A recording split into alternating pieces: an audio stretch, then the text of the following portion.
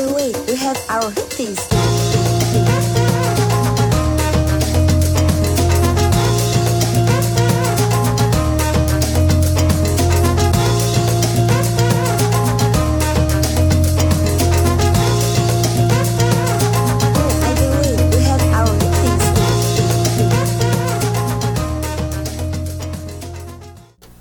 Welcome to the Grok Science Show. This is Tom Stewart. And I'm Steve Briscoe. This week, we're talking to Ben Winger, PhD candidate at the University of Chicago in the Committee on Evolutionary Biology. Ben is an ornithologist, a bird biologist, who studies speciation, the process by which new species form. The question, how does one species split into two, is fundamental to biology, and is one that scientists have been trying to answer since Darwin. To understand the origin of species, Ben travels to the cloud forests of eastern Peru. Well, I work on the Andean slopes, Peru and Ecuador, so in cloud forest. What is cloud forest? Cloud forest is humid, high elevation forest. So on the slopes of the Andes, the jungle of the Amazon creeps up the side of the mountain, and it's still very humid, but because of the cooler climate, the forest is quite different. So it's very thick, covered in bamboo and epiphytes and moss, and is generally difficult terrain to work in because it's steep, muddy, thick vegetation, but it's a lot of fun. So we try to work in areas that haven't been worked in very much before, so some of the more isolated parts of Peru. And there's a lot of isolated areas that have not been covered very much by biologists because they're so difficult to get to. Colombia, Ecuador, and Peru in general are amazing places for birds. And South America is really the bird continent. And the western Amazon basin, where the Amazon meets the Andes, is one of the most biodiverse areas in the world. So on the slopes of the Andes from 300 to 3,000 meters, you can find a tremendous diversity of birds. In Peru in particular, the Andes are interesting because there's a lot of topographical complexity. So there are a lot of isolated mountains with their own isolated bird populations, which can sometimes mean endemic bird species or new bird species, essentially species that are only found in a very small area and nowhere else on Earth. I'm interested in bird speciation, and the Andes of Peru and Ecuador are a really excellent place to study bird speciation because there are so many different species of birds, and I am looking at speciation across a biogeographic barrier. In northern Peru, there's a big river valley called the Marañón, which is a canyon. Cloud forest birds that live in these humid habitats don't cross this barrier and haven't crossed it for a long time. Consequently, different species have evolved on either side of the Marañón River, and so I'm trying to figure out how these species have evolved, how long it takes, and essentially learning more about speciation in this area of the world. About once a year, Ben travels to Peru to study populations of birds that have recently split from a common ancestor, which are now separated by the Marañón River. When populations become split geographically and form new species, this is referred to as allopatric speciation. So allopatric speciation is speciation in geographical isolation. So it's really intuitive, actually, if you consider a bird species or any other plant or animal species that, for some reason, populations of the species become separated from one another geographically. Maybe a mountain arises out of the earth and bisects the range of a species, or a population of birds somehow gets out onto an island and they're isolated there. Essentially, allopatric speciation occurs when no gene flow is happening between populations. So two populations are completely geographically isolated, and over time they evolve differences. And it's an area of active research about whether this is the only way speciation happens in birds, or whether birds can also evolve differences when their populations are only partially isolated from one another. Allopatric speciation sounds straightforward. A once continuous population breaks up into smaller groups, and after enough time in isolation, these subgroups become so different from one another that they can no longer interbreed. These lineages are now different species and free to evolve independently.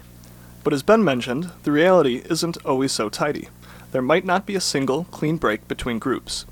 Let's imagine a scenario. A river splits a population of birds into two.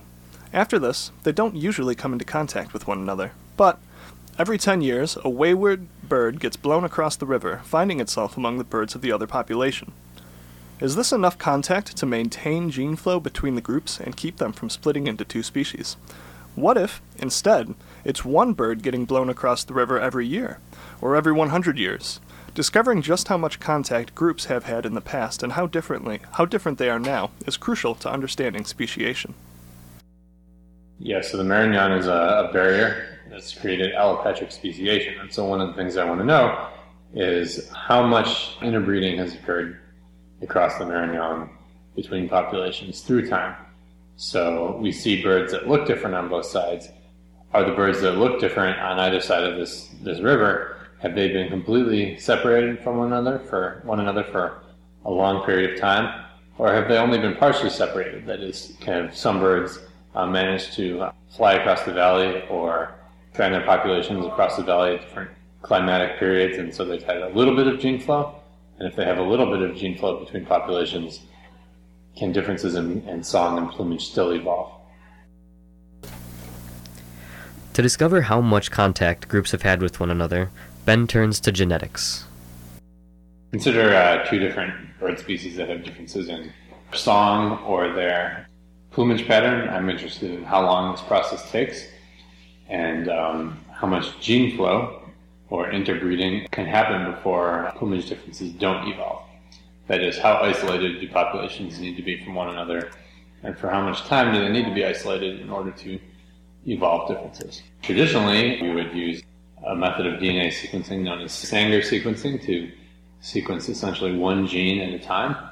And I've done this with mitochondrial DNA, which is a really nice marker to kind of understand the baseline levels of genetic differences between populations. But to really understand detailed things like gene flow, we need to sequence more genes. And in the last 5 years, there's been a revolution in biology where it's all of a sudden very easy to sequence many different genes at once and get millions of base pairs of DNA to use for analysis. So I collect genetic data, both looking at mitochondrial DNA and genomic data using some newer methods, next generation sequencing. I also collect data on the phenotypes of birds, so vocal data. So I go out with a microphone and record bird songs. And then I can collect data on plumage and morphology, or anatomy, from museum specimens. So I measure the colors of museum specimens and just use a ruler and calipers to measure various anatomical features. And with the combination of genetic and phenotypic data, we can figure out basically how differences among populations evolve. My approach is to use this study system of Andean birds as kind of a natural experiment to understand how speciation works. And so my goal is to understand what levels of gene flow will prevent speciation from happening. And it, I suppose, remains to be seen how applicable the results will be generally. But people are using the same methods to look at genetic differentiation across all kinds of different species, birds and other animals throughout the world. And, over time, I think a picture will emerge about the relationship between genetics and speciation. Part of the reason I think this work is so exciting is that it's a perfect example of technology catching up with theory. The questions Ben is asking go way back. For decades, scientists have been theorizing, drawing up equations, and studying a few model systems in the laboratory to understand the genetics of speciation. Now, with the revolution in molecular technologies, the scientists can leave the lab, traveling into the wild to places like the Peruvian cloud forests to test these theories. For all of the exciting new science that Ben's doing, he's also carrying on in the tradition of a field biologist, suiting up and trekking into the wilderness to make discoveries.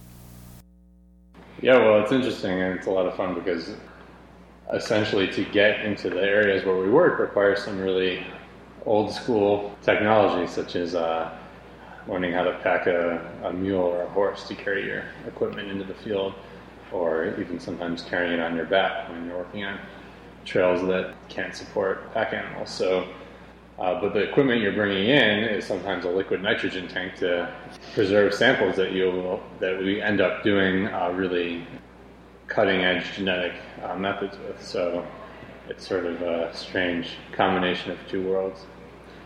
So as a graduate student in ornithology, it's been really fun to have to learn not only how to do the science in terms of analyzing the data, both the lab work and the computer science involved, but also the literally boots in the mud work to get the samples in the first place and get to some of these exciting areas in remote parts of the world. Planning a field season typically means a lot of time spent on Google Earth. So trying to use satellite imagery to find areas of a certain kind of habitat. So you can, even if satellite images are a few years old, you can usually have a good idea of where there is an extensive area of habitat versus areas that are mostly covered in agriculture. So we spend a lot of time on Google Earth plotting the locations of previous field endeavors by different museums, trying to figure out where we can go that would make the strongest impact scientifically. One of the responsibilities you have as a field researcher is being an ambassador for the scientific community. When Ben travels, he takes care to reach out to members of the community near where he works to explain his research. In order to work in an area, we meet with the community beforehand and explain what we're doing and the science behind it, and also the sort of interest we have in the biodiversity of the area. And generally, people have been excited about having us there, and at the end we try to sort of give them a short presentation on some of the highlights of the things we found. And during the process of working in an area, though, of course, we're hiring support staff, cooks, and people to help cut trails. And we also, on every trip I've done Peru, we've brought along a few Peruvian students who tend to be biology students from Lima or some of the larger cities and towns in Peru. Students either working on their undergraduate degrees or who have recently received their undergraduate degrees and are looking for more field experience. We've been talking about how important it is to understand the movement of individuals between populations if you want to discover how new species form. It probably shouldn't come as a surprise then that Ben also is studying migration in birds. All of us here in Chicago are familiar with the sight of geese in V-shaped flocks heading south. If you're lucky enough to be in the right part of the United States, you might also have a chance to spot the migration of the warblers. Yeah, one of the other things I work on is the evolution of bird migration. And for this, I mostly use phylogenetic methods. And what I mean by that is using a phylogeny, which is a family tree of species, to kind of reconstruct how migration evolved through time. And so one of the main spectacles of bird migration in this country are the warblers. There's a few dozen species of warblers that you can see in eastern North America. Many of them are really bright and colorful, and it's just really exciting to go out on a day of birding in Chicago and see 15 or 20 species of warblers.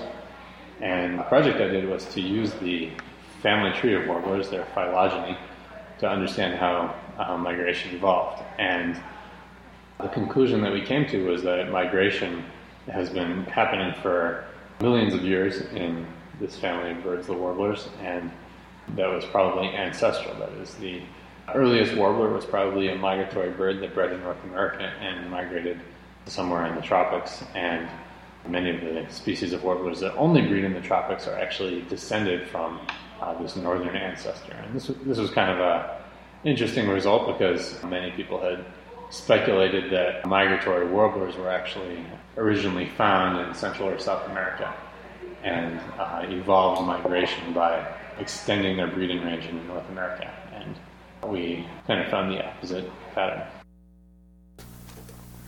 Like most ornithologists, Ben's passion for birds is not a recent one. Well, the first time I got into birds, I was 12 years old and was on a family trip in Wyoming in the Grand Tetons, and a family friend was a bird watcher, and we were seeing a lot of birds on our hike, and the bird I mentioned as my favorite bird, the Clark's nutcracker, is actually the bird that kind of got me interested in birding, and that was because it flew across the trail as we were hiking, and I didn't know what it was, but I was able to use a field guide to identify it, and I'd never really used a field guide before, and something about it through a book and figuring out what this bird was, and that it had a name and a kind of a whole history, and kind of really, for some reason, stuck with me. And I think every birder and ornithologist has some kind of similar story about why they got into birds, and for a lot of us it was sort of this process of figuring things out from a field guide. And he continues to do this, now as a scientist. Ben explores parts of the world where few biologists have ever been, and tries to figure out what species of bird am I looking at? A couple of years ago, he and some colleagues from Cornell University organized a research expedition to Peru. On this trip, they discovered a species of bird previously unknown to science.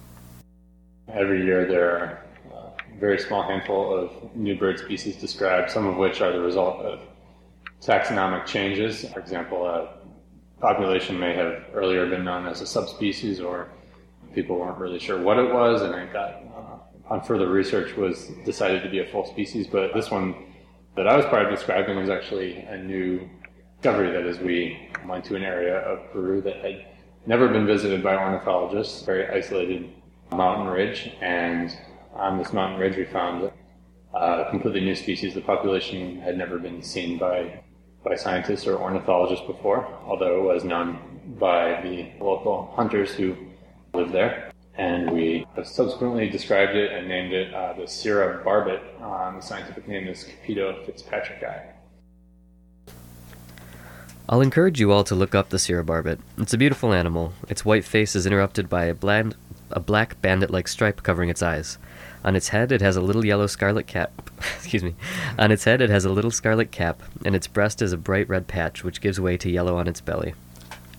Work like this is tremendously important. Most species on Earth are not described, and we need first to know which species are out there if we want to have a chance at all of preserving biodiversity. I asked Ben about his plans for the future. Well, we're hoping to return to the eastern Andes of Peru in the next year on a couple of field expeditions, and not entirely sure where yet, but we're looking at satellite imagery and talking with colleagues in Peru to try and figure out, narrow down our options. Some areas in Peru have been essentially off limits to researchers or anyone for a number of years because of the danger of drug trafficking and even terrorism.